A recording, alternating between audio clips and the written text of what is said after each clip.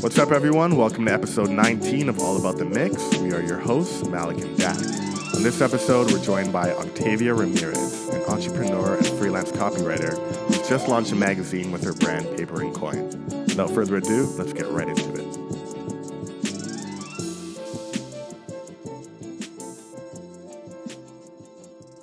All right, we're back. Episode 19. Episode 19. All About the Mix. We are here. With a very, very, very special guest. Who's that? Ooh, I'm so flattered. Who's the guest? We got Octavia Ramirez. Hey. Say welcome to the people. Welcome to the show. Thank you. Thanks for having me. So I'm Octavia, excited. we all used to work together. Although we can't seem to agree how we actually work together, but we worked in the same building. Same building. Yeah. I saw you when we were grabbing coffee in the morning. That's we it. always had a competition of who was better dressed that day. Yeah. I think I can agree though that it was always you. I'll give that to you. Don't feed it. Don't feed it, because if you feed it, it's just going to keep growing. His head is literally growing as we speak. Yeah, I love it. Tell the people what you do. Oh my gosh, I hate do a this. lot, I'm not going to lie to you. I hate this question. Tell us 5 cool facts about yourself. Yeah. Well, what is it? Two truths and a lie? Let's do it. This is all a lie. No, I'm just kidding. I just identify as an entrepreneur. And the reason, I know that sounds so cheesy, but I'm always up to something. But I guess right now what I'm doing is I'm the founder and CEO of a company called Paper and Coin. Woo! Cool. Mm-hmm. So we're primarily a business and financial literacy platform for right now Canadian millennials, although that will grow, obviously. So what we do is we offer financial literacy in a variety of creative outlets. So we do a lot of small workshops within primarily Toronto right now. And then one of our kind of anchor projects that we launched this year, actually in the spring, was a print magazine. And so we spread kind of the message of financial literacy and business and entrepreneurship through the creative content, through print, digital, and we're going to be going into video in 2020. Mm-hmm. That's right. So we just take a really creative approach to topics that are sometimes a little bit dry, and not necessarily sexy, and we make it sexy. So yeah, that's kind of like what we try and do with this.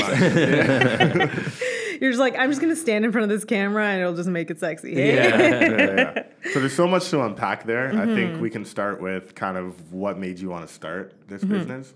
Was that after you left the agency? Because you were a copywriter, right? Yeah. So it's funny because when people ask me, if you were to take a look at my resume, it is 3 so pages. Confusing. It's 5 pages long. I mean, I've condensed it. And there's things I've just completely cut out because I'm okay, this was way too long ago. But I'll give you a quick Coles Notes of my career. Sure. Because I don't even think y'all know. But this is an education session. Yeah, right? Let's get to know me. And it'll kind of shed light as to how we all ended up working together. But I studied science in university, and I actually was on track to go to med school. I wanted to be I can't believe this, obstetrician gynecologist. I wanted to deliver babies for a living, which is so ironic because now people ask me, they're when are you guys going to have kids? And I'm just I don't know. I don't care about babies. Yeah, I don't care about babies anymore, damn it. Look at my resume. I know. I mean, I say that with less words, but my eyes say that. I mean, I do care about babies. Well, that's a whole other conversation. Sure. But anyways. You don't hate them. So I studied science, was on track to go to med school. I ended up working in clinical research. So I've done hematology research, respirology research. And then the last clinical research stint I did was at Princess Margaret Hospital for prostate cancer. And so I was pushing Viagra. I was pushing all of that stuff. Wow. No, but I did clinical studies. So individuals that had prostate cancer across various stages of their cancer, I was working on trial drugs with those patients. So I was working with the head of surgical oncology. I was in it. Yeah, I was deep. Okay. And decided there was creative energy in me that was not being expressed in any way. Once I decided I didn't actually want to go the traditional route of becoming a medical doctor, I had a little bit of an identity crisis at the age of 23, 24, which is I think pretty early still to have an identity crisis. And I was like, okay, well, what else can I do? Like, if I don't want to be a doctor, then like, what else? And so the timelines are a little mixed up because I actually I had already dropped the idea of being a doctor, but I still worked in research for like another several years, just trying to find out what the next steps would be. And just like through talking to people, they're like, oh, you're a pretty good writer. So I actually don't have any like formal training in writing. Wow.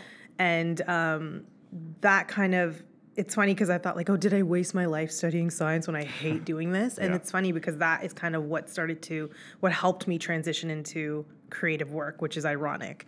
So I ended up moving into the healthcare technology space, and they needed someone that could write. So they had seen some of the blog posts and things I'd been writing just for fun. And they're like, oh, you can actually write, and we need someone who understands the healthcare space and understands that like information. And it's very dense, like medical terminology and stuff. And so I worked in healthcare tech for a bit, and then I worked at some smaller agencies, actually another one just on the same street here. Right. And worked with like diabetes, pharmaceutical companies, and different healthcare companies. And then it wasn't till after I left those smaller agencies that I got picked up at John Street to work. Or are we dropping names? Drop bombs if you want. Okay, well, that's when I ended up moving to John Street and worked in copywriting in pharma. So that's why neither of you were on the pharma account. No, I never were. Yeah. I was just on home hardware. Yeah, just chilling. One of the biggest accounts, whatever. So that's kind of what landed me at John Street. And so I have formal training in kind of the medical world, but I kind of I don't want to say fell into writing. I think it was always in me, but I never had any formal copywriting experience. A lot of people I worked with went to school for advertising and stuff like that. Yeah. I'm like, the cool thing is that it's never been hard for me to get a job as a copywriter and a high-paying gig too, because flex one time. I know, it's true, yo. You know what? I just gotta drop it to these people. You gotta negotiate. We'll talk about the financial side of it, right? Sure. But even full disclosure with John Street, I said no to their first offer, and they came back to me months later with 3 times the rate, because you just got to demand it, right? And that's the cool thing about being in the healthcare space, is that because it's so niche and you need to have that expertise, I was able to kind of demand a higher rate. Yeah, and leverage yourself. And and so it's so funny because you come in feeling insecure, oh, I don't have formal training as a copywriter, and it's just no. Also, are you allowed to swear on this podcast? Do it up. You can do do you have whatever the you want. symbol? Okay. Yeah. But no, so legit, I had to, I came in feeling insecure, but now, I use that to leverage myself and get higher rates. So, yeah. And then you never really had imposter syndrome, I guess? I mean, you always do, because you're, there was some other copywriters at John Street, and John Street is brilliant, right? Their work is just renowned. And so I'm, talking to these other writers, and I'm seeing the work they're producing. How do you even, think that way? Yeah. And I love my time there because it really pushed me to think outside the box. And now when anyone hears that I worked there, they're just oh my gosh, can you try to do you still have contacts there? Can you hook me up? Yeah. I'm relax, I worked on the healthcare team. It was not cool. Okay. No, but still, healthcare is a vibe. Yeah. I mean, it was cool because I never stayed late. You know what I mean? Whereas I'd see other accounts in war rooms, you guys I've been here since stressing out. I mean, our team was chill. It was literally 5 of us, right? So no, it was a great experience. And all that to say is that how did the financial piece come into this? Yeah. Basically it started when I was still working at the hospital. I was suddenly making money, but I didn't know what to do with it. And no one in my family talked about money. I never formally learned about it. And so I really just kind of dove into self-education and realized oh my gosh, I love this stuff. Everything I wasn't getting from working in healthcare, I was getting that buzz from the financial space, which is is crazy because you went from science to creativity to finance. I know, but the finance piece was kind of undergirded. It was something I was always doing, even when I was working at the hospital, then in tech, and then moving to John Street. So it was something that I was always learning. So learning about how to invest in the stock market, whether or not real estate is even a good investment. What does that even mean? Learning about how to pay off debt. So again, I know I'm rambling, so I'm just going I to actually love it right now. keep going. So it was actually in like 2012 when I was still working in prostate cancer research that I was like so fed up with debt. I was like, I'm so done with this like stupid credit card. Like every time I'd get paid, I'd have to put all the money back into, I just felt like it was like a rat in a wheel, right? Yeah. So I'm like, you know what? I literally just took a pair of scissors out of my like desk drawer at work and like sliced up the one credit card I had. Very dramatic. I love it. Yeah, I was like, I wasn't even really thinking, to be honest, but as soon as I did it, it felt so right. And I felt completely free, even though I still had a balance on the card. Yeah. And so, but at this point I knew I couldn't do any more damage. And like full disclosure, honestly, my limit of my credit card was $2,000. I think I had like $1,700 of a balance on it. So it wasn't even like totally maxed out. Yeah, it's like manageable. It was 1,700 out of 2,000. I mean, yeah, like the thing is I wasn't making that much money, like enough to pay it off in one fell swoop, sure. Right? So and then it just adds on. And then suddenly another thing comes up and you're like, oh, I want it. So you put it on your credit card. So anyways, I've been debt free. I ended up paying off my credit card like within a month. And then I became debt free in 2012. And I haven't had a credit card or any debt since.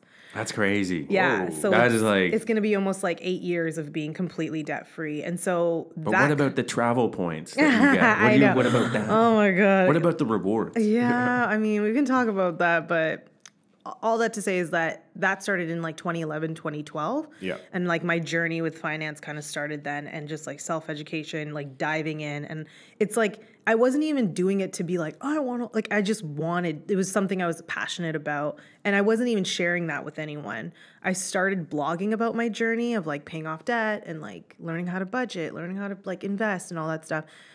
Got engaged, cash flowed a wedding. That was like about $25,000, which is like pretty, that's a lot of money. It's like a decent amount of money. We had like a traditional normal wedding with like 130 guests and like, open bar, the whole thing. And so kind of chronicled my journey of like, how did we do that? And I fully share like what our salaries were and everything. So, and then traveling. I obviously don't have a credit card, so how do I travel? Like I literally was in Oman like a month ago. So I go to like random obscure places too. So like people just had a lot of curiosity as to how I was living my life debt-free, how I got to that point. And so that's kind of what was the catalyst to launching Paper and Coin.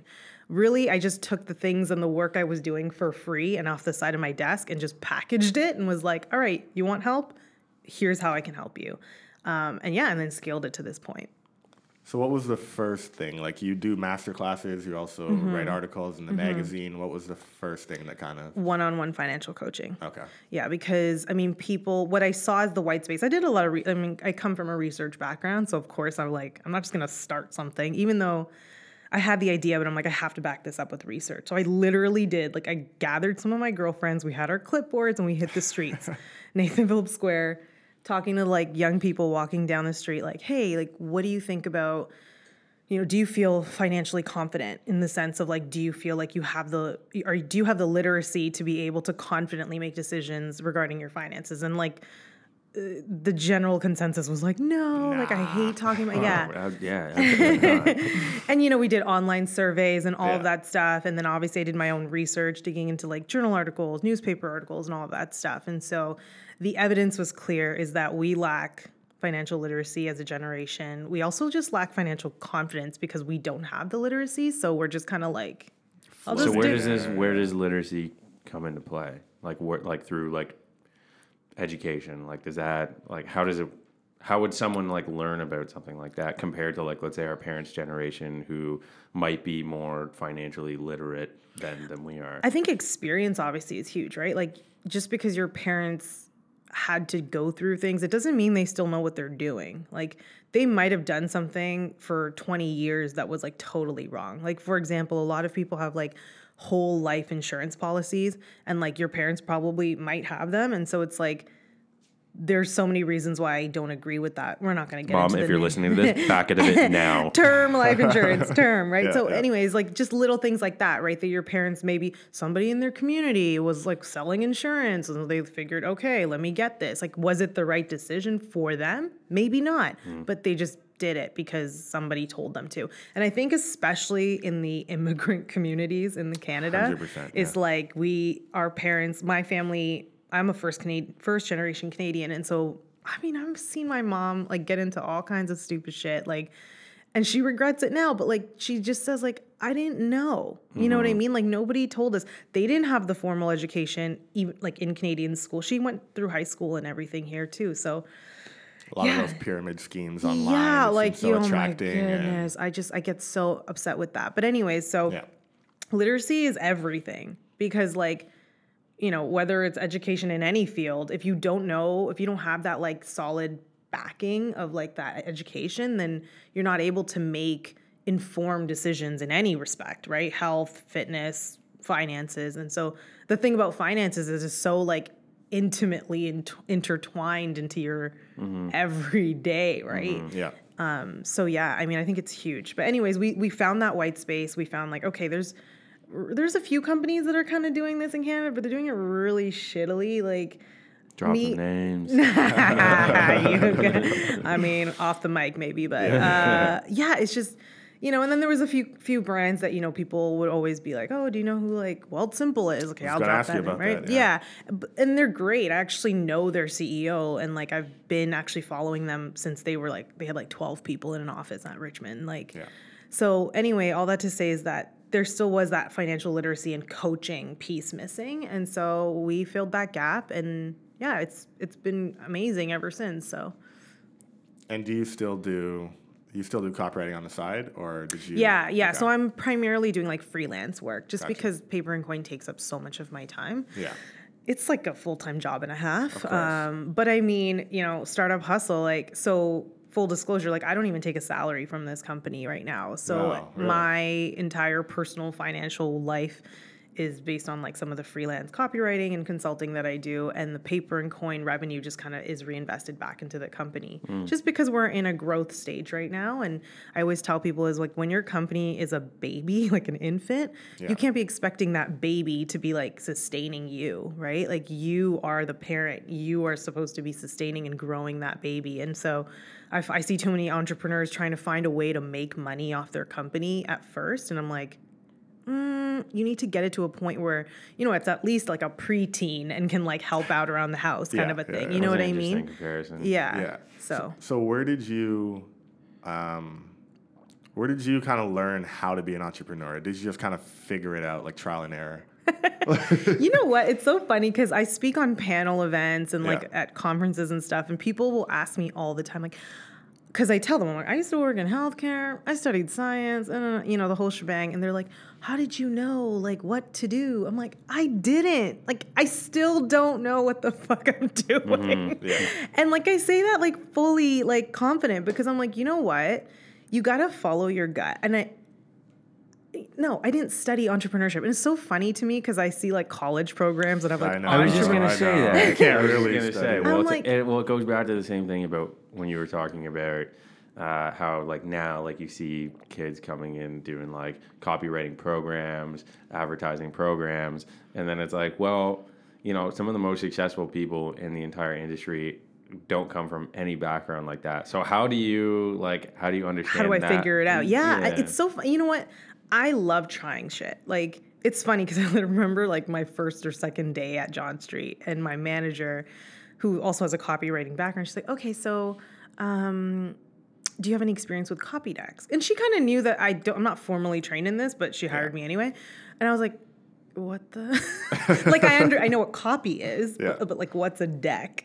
What's the deck part of That's right. And then she like pulled up a couple files. I'm like, oh, so it's literally a Word document that says copy. Right. Yeah. It's not a deck, it's a doc. But no, you get what I'm saying, right? So it's like things are never as complicated as people make them sound. It's like, oh, this is literally just a Word doc with the title of the account and like account lead, creative lead, but like, dates. Yeah, to be so, you know what I mean? So I'm just like, I just take that approach no matter what I'm doing. I'm like, I'm sure all these like acronyms and things, I'll figure it out. Like, and then, because like PSA means one thing in advertising and it means another thing when I worked at prostate cancer, right? They're the same acronym, applies both places. So I'm like, you know what? Everyone's got their own like systems and processes in place, and you just go in and you figure it out. And so when it comes to entrepreneurship, it's the same thing. Fucking Google it. Like, I skipped this step, but like when I was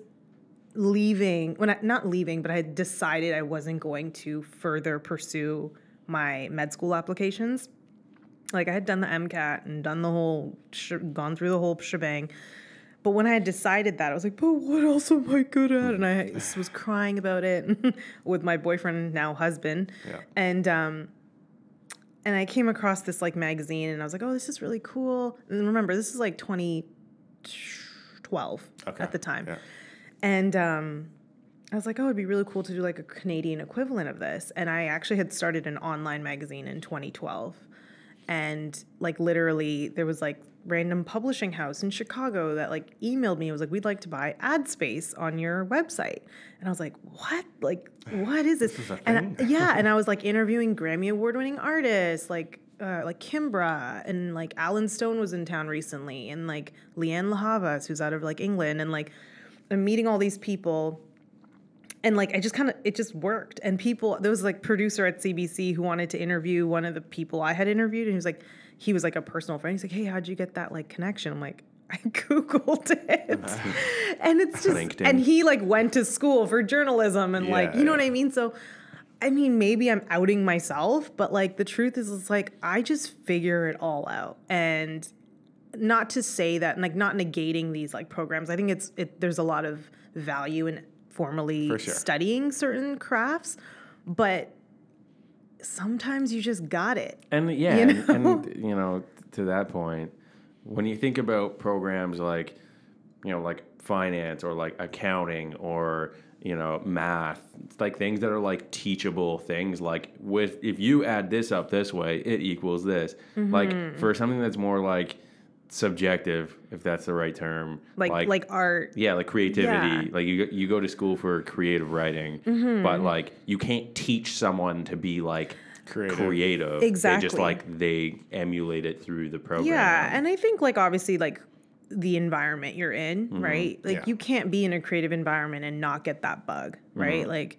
so like, and you've mentioned this, you know, even when you were at John Street, you're like, it's hard to be at like a creative hub like that and not be doing creative work, right? Yeah. So it's like, I totally get that. So it's like, if you are someone that's wanting to maybe start a business or do something more creative, then like get yourself in those spaces, right? And like find a way. If you have to volunteer, like intern, whatever you got to do, get yourself there and expose yourself to those kinds of people doing that kind of stuff. You know what I mean? So yeah, I mean, really, I think the creativity was always in me. I just never tapped into it when I was pursuing medical education, right? Yeah. So, but that urge was growing in me the longer I stayed in healthcare. And I was like, okay, I got to make a change. You know what I mean? But that entrepreneurial bug has just always been there. And I've always been a leader. I've always been someone that is very personable, and like, my mom even tells stories of me being like a baby or toddler and going up to strangers and smiling and like, you know what I mean? So I like making those connections. And so putting myself out there, so to speak, has never been a struggle for me. So I think it is a natural inclination, but I do think you can like harness and tap into that if it is maybe something that doesn't naturally come to you. But yeah, it's not to say that like someone who would take like a creative writing course like couldn't learn how to get there. It's just in some senses like it's like different for, you know, some people than others. Like if you naturally creative, those kinds of programs will be like easier for some than others. Yeah, totally. But not to say that it like isn't something that can't be learned, especially to your point if you're surrounded in that kind of environment. Yeah, you know for sure. I think people skills has a lot to do with it too. Like, oh my gosh, I'm like totally just like revealing all my shit. But like my first clinical research job, like right out of university, I did not have formal clinical research like management experience. Like, and you're dealing with clinical drugs. Like these are drugs that are not on the market yet. And I interviewed at this like one of the departments at the University of. Okay, you know what? I'm not even going to reveal it. But it was keep it secret. It's like a big university hospital out west. All right. Basically. They're legit. You do the math. Yeah. So I interview, you know, and I'm very confident, and I'm like, yeah, you know, like I'd be great to like deal with the patients, and they hired me. Like, they hired me. We know you don't have like that much experience. I was like 22 at the time. They're like, but we think you'll be great. And it was literally to the point where I'm seeing patients. So I would see them, kind of prep them, get them ready, and do their like blood work and all that stuff. And then the doctor would come in like after. And I was like, I would chat up the patients, put my gloves on. I'm like doing the work and like really confident. And then one of the nurses comes in and goes to the patient, oh, hey, Mr. So-and-so, like the doctor will see you in a bit. He's like, oh, I already saw the doctor. Oh, and they're I like, love who? that. He's like, no, that young lady. And she's like, no, that's our research We coordinator. don't even know who that. Who are you? Who was that? Security. Yeah, but it's funny to me, right? Like, Yeah. I don't want to say I charmed my way into that job, but like I finessed it heavily. That's a right term right there. Finesse. just dripping in it, you know? So, yeah. And then like, when I got to Princess Margaret Hospital, I kid you not, I was the only one on the clinical research team that had not gone to like a college program after university. Like they Right. have those like clinical research programs similar to advertising. Like It was post-secondary? Post-secondary diploma or Yeah, whatever. like not university, but like Yeah, still you have qualification. You still have to have a yeah. university degree, and then it's like a certificate Sure. program. And so they had all done it, and it was like some of them had done it for a year, and then like also 2-year programs. And I'm like, wait, sorry, what? You guys all? Oh, And you're 22? Yeah. Well, at this point, I was like 23, 24. I'd moved Okay, back sure. to Toronto. I Yeah, was now yeah. at Princess Margaret. And so, I was just like, oh, shoot, I'm the only one that didn't do that program. So, I mean, I don't want to like flex, but it's true. Like, I kind of just like used my experience, leveraged my like people skills, and like offered the skills that I think a lot of people struggle with, which is like just figuring it out, going like rolling with the punches. And those like people get nervous to do that. And even in interviews, like I exude that. I'm like, I will be a leader. I will find the space that you guys need like to fix or whatever. And like people hire me. So Maybe not after this. They'll be like, They're like, we found her. we found She was out. bullshitting the whole time. I mean, and so you talked about imposter syndrome. I Yeah. think there is a level of imposter syndrome because you're just like, oh, shoot, you find out that everyone else has all these extra diplomas and certificates and you don't. But then I'm like, but then why am I also in the same room as them, right? Like whether it was clinical research. Maybe they bullshitted their way. Not saying knows? bullshit, but I'm like, No, maybe they but- finessed. Oh, I do. I mean, there's a certain like level of bullshit to anything we do, right? Because you're Yeah. always gonna feel like, oh shit, I'm gonna get found out or whatever.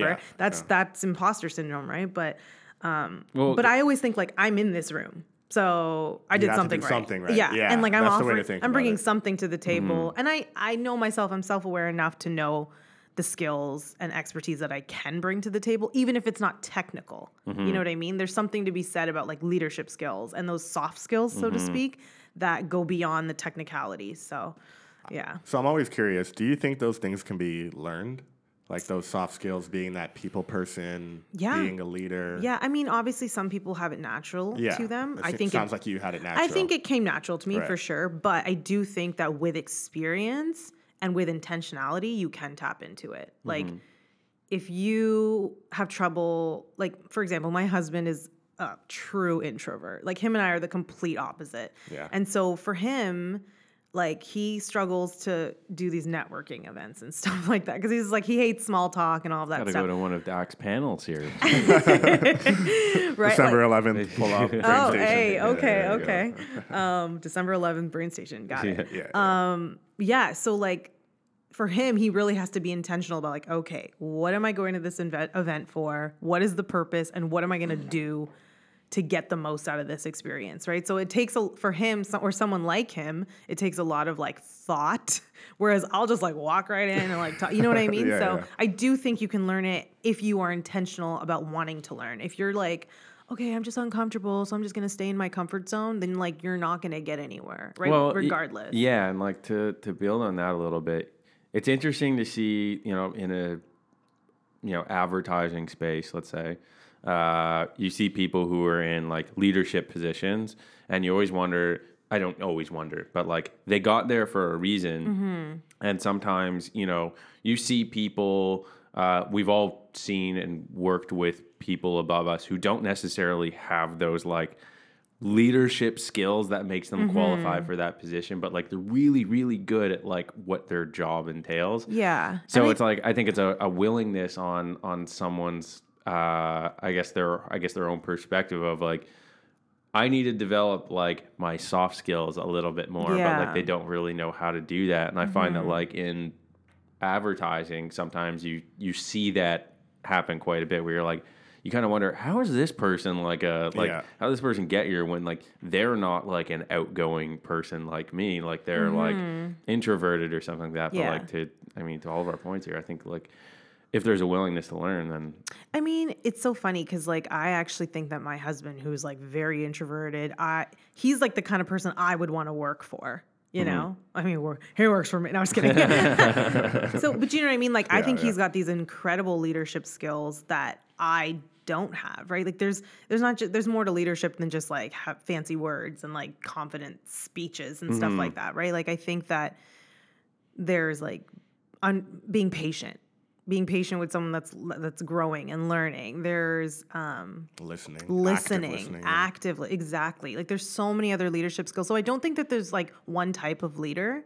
But you're right. Like if there are elements of leadership that, like, for example, being able to like encourage and build up a team, right? It doesn't always have to be this like with prose and like speeches and all that stuff. But I do think like you have to just be intentional. And that goes both ways, right? For me, active listening, really like tapping into like what are the like needs of my team from like a resourcing standpoint. Like I can't just like barge in and be like, hey, this is what we're doing, which is my tendency, right? And so I'm like trying to like almost scale back and like really tap into those like kinds of leadership skills, understanding and being self-aware that I am very outgoing and loud and boisterous and like I have to like understand that that's not necessarily the most productive thing. So yeah, I think there's always like, there's a need for different kinds of skills in leadership, but unfortunately I think the introverts kind of get the downside of things because they're just, because they're quiet, they're not necessarily seen as leaders, which is unfortunate. Which is like, yeah, to your point, it's like, I feel like I've said to your point like every 2 seconds here. So dropping a lot of points, man. I mean, I feel like you know what I mean a lot. It's a shtick. Yeah, because you see people who are in like director level roles or VP level roles who are like maybe more introverted. And they're like, damn, that person's sick at their job. But like, I just like don't really know who that person is. I know. You know what I mean? I know. Mysterious, yeah. But like that doesn't mean that they're not good at what they do. Yeah, you know totally. what I mean? Let's go back to paper and coin for a bit. Cool. So, I mean, listeners can't see, but we have a copy of this right in front of us. I feel like the decision to do like a print magazine was kind of. I was waiting for this. Yeah, I feel like that was kind of like an interesting choice. You see people. I'm assuming that guys like me are your target audience for something like this. I don't know what I'm doing with my finances, and I'm hip and in the know. Well, tell us. So how does your decision to make like a print channel for someone like me, make sense? Yeah, totally. I mean, it's so funny that I get this question all the time. Yeah. In fact, right before we were going to launch our premiere issue in May, and I was like trying to, build relationships with different brands and partners to get them on board, we were going to do a big launch event, a big panel launch event for the first issue. So this one here that's on the table is the second issue. It's for fall, winter. And I got that question from like so full disclosure, one of the big 5 banks was one of our sponsors for our first event. And the lady was a bit older and she was kind of like, oh, like I'm very curious, right? And I'll tell you what I told her is that there's a lot of digital fatigue out there. Like as much as we're all digital natives, like I wish I could delete my personal Instagram, but I can't because you kind of need it for brand. And now that every brand or every company is pushing digital first, it's like there's almost like an appetite for something different, which is ironic because now we're almost going backwards to like be different, right? So you see this like upswing of like vinyl records. I was literally just about to bring that up. Right? And so like I'm not trying to be ironic here. And the other answer is even with the digital fatigue, it's like I just do whatever the hell I want to do. Like I like. Let's drop a bomb real quick. I'm gonna edit that in. I love print. Like I love paper. I still carry a notebook around everywhere. Like if I'm in the subway, an idea pops in my head, I get tired of texting and like my wrists start hurting. I think I'm getting carpal tunnel syndrome. So for me, like just like putting like actual pen to paper is something I personally do. And then I love walking around the magazine section in bookstores. I love like grabbing a magazine and flipping through it and feeling the pages and looking at the photography. Whereas when I'm scrolling through Instagram, I'm like, it's like a 2 millisecond. You don't even need to read it. I'm you not appreciate reading it less too. Yeah, you know what I mean? And there's just like a lot of noise when you're doing that. You're not getting this like more tangible, impactful, concentrated experience that you get when you're reading a book, like a physical book, or when you're looking through a physical magazine. And so this is why I think a lot of even like retail brands that were direct to consumer online first are now popping up with stores in Yorkdale Mall, right?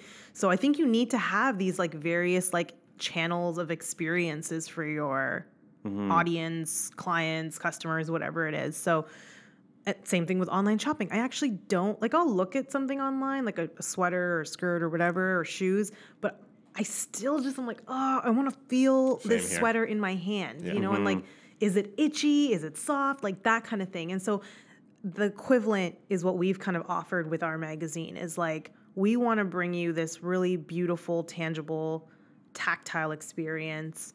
So you can sit down with a cup of coffee on your couch or on a Sunday morning or on the plane where where you have to pay for Wi-Fi and not, you know what I mean? And still have this amazing read and also learn stuff.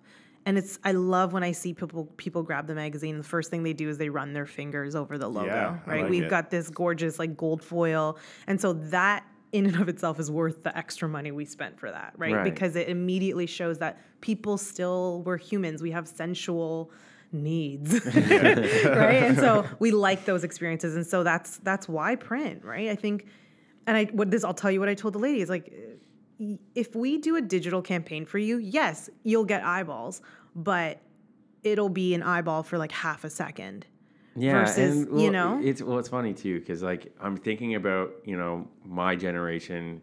I was like, just as the internet was starting to become a thing, like in like the late 90s, like early, like I grew up with the internet is what I'm trying to say. Sure, so I was there like when like books and magazine were like basically becoming they're obsolete. And then the internet was sort of taking over. For people who were born, let's say 2005, oh my God. Yeah, it's crazy to think that these people are almost 15 years old. That at this is point. wild. Those people will have. I'm not going off any research. I don't have any data to back this up, but I can assume that the next generation coming up, whips through their phone. Their phone is basically an attachment or an extension of themselves. I know. So how do you challenge someone who's potentially never even read a physical magazine to get them to open yours? Well, I mean, that age group is not our really demographic, target, right? And so I think that's another thing when it relates to like advertising or marketing is you really have to know your audience, right? So our audience is millennials. So people, up to the age of like 40, for this issue. Mind you, that might change in the future. I might be too old to understand what the 15-year-olds are into, but TikTok, I've heard. I know. I'm like, see it every episode. I know. I was like, TikTok, like Paper and Coin TikTok comes in. Collab. And that's another conversation. Is like, I don't believe in being on every single platform just because that's the new thing. You know what I mean? Like, I think you need to you can't do it all well. I think do less better and do it the best, right? So, again, not going to go into it, but yeah, I think we are always up for like evolving. Right. And so, maybe the magazine's not going to be the thing in 10 years. Right. Maybe it's going to be something else. Like I said, we're going to try video. And some people are like, oh, well, what about podcasts? And I'm like, oh, I already have a podcast. But, link in bio. Yeah, it's link in bio because I do not have enough followers to swipe up and I'm not paying for that shit. Yeah. So, yeah, I mean, I'm totally open. Like you've seen from my career, I'm constantly evolving. So the brand is going to evolve with our audience. But again, it's really knowing what your audience wants. And as for the people that will never pick up a book, I challenge that, because I think, like I said, there's an appetite for various experiences, right? There's an appetite for for just different kinds of channels, whether that's video, audio, or that's why podcasts are like booming right now, which is like crazy because you think about the radio, right? What's that? Video kill the radio. Yeah. So it's like, no, but that's now there's a resurgence. So I think there's always cycles to mediums, cycles to creativity. And I think we're in this cycle where, what's that? Uniqlo. I was in there a few weeks ago and I saw that they have a free magazine. Shout out to Dan Poshbon. What? Our friend Dan loves. Oh, really? Yeah, they have a magazine. H&M apparently has a magazine. So it's if like there's some value to having someone grab that at your retail store and then take it home. Mr. Porter has like a newspaper magazine, right? So I think, and they're a direct to consumer like online brand, right? So I think it's just important to have various opportunities for customers to engage with your brand regardless. And like I said, we do live events. We're going to do video and all that stuff. And you have the digital copy as well. Yeah, we have the digital download. So. We have an online blog. And so we still do those things, but print is just another avenue. Yeah, because going back to that, it's kind of interesting because the way that I see it, and I don't know if this would be a factor in anything, so don't hold me to this. But when I'm on you have literally done no research. It's all good. So when you're on your phone, and you're scrolling, like let's say like you have a digital magazine or whatever, I don't want to read this anymore, so I close the app and then never open it again. Yeah. If I have a magazine it's sitting on your coffee table. It's sitting on my coffee table. I'm like, I don't want to read this anymore. I put it down, I leave, I come back, and then I'm bored and I don't know what to do with myself. I sit down. The Wi-Fi's not working. The Wi-Fi's not working. I don't know what to do. I go on my coffee table. The magazine's right there, and you can pick it back up. So exactly. I think that there's a really interesting, like not resurgence is. I don't know if that's the right word for it, but like there's just a new awareness. I think. Like there's a meaning for it. For like sure. There's a purpose for this type of experience because it gets people reading and financial literacy and literacy in general. Yeah, get lit. It's a different kind of lit. Get lit. That's the name of the episode right there. That is it. Get lit. We're getting lit in all the ways. No, I absolutely agree. And then we were very intentional and mindful with the way it was going to be designed and the aesthetic and the feel, right? Like. If you get your hands on this copy, it's not like one of those like gossip celebrity magazines, glossy, 20-page magazine. It's cheap, right? Like when I was first thinking about this, I'm like, I want to bring like the design aesthetic of like Kinfolk or Serial Mag and like add, very impactful business and financial content, but then also lifestyle content. You'll find articles on like travel and wellness and stuff like that in this magazine as well, all as it relates to the ambitious entrepreneurial millennials. So, so it's not like I'm going to lay on the beach and have a vacation. Like it's very like we encourage rest and well-being in order to fuel the things that you want to do. Right. So like, I don't believe in having entrepreneurship in like hustle culture, but I do believe in working hard. Right. But I also believe in resting and seeking that adventure and inspiration and getting out there and putting yourself out there. And so all of that content is in this magazine. But again, like I said, the photography is very much inspired by like the fashion and design world. It's cool. Like it's cool. It's cool, right? And like that's the thing is I didn't want it's funny, I was thinking about this. If you're an entrepreneur and you pick up literally like Success Magazine, which is actually a magazine with like, I don't know, freaking Tony Robbins on the cover, right? It's like embarrassing kind of like trying too hard. Yeah, like I picture myself like waiting at the gate at an airport, like reading like why like Success Magazine with Tony Robbins on the cover. It's just like I feel weird. Like this guy does like he's just not like in tune with our like I mean I'm sure he's great. I don't really whatever, but it's just like the branding of it all is very like Wall Street, and like, then like people who like maybe aren't educated are like look at that and they're like they eat it up. That's sick. Like 3 easy steps for me to become a millionaire. Yeah. Wow, they pay for the so conferences simple. and all of that, and it's like and I'm like this magazine is for just the everyday normal entrepreneur that like maybe has like a 9-to-5 job or is like finding a way to transition and go full time into their business and like.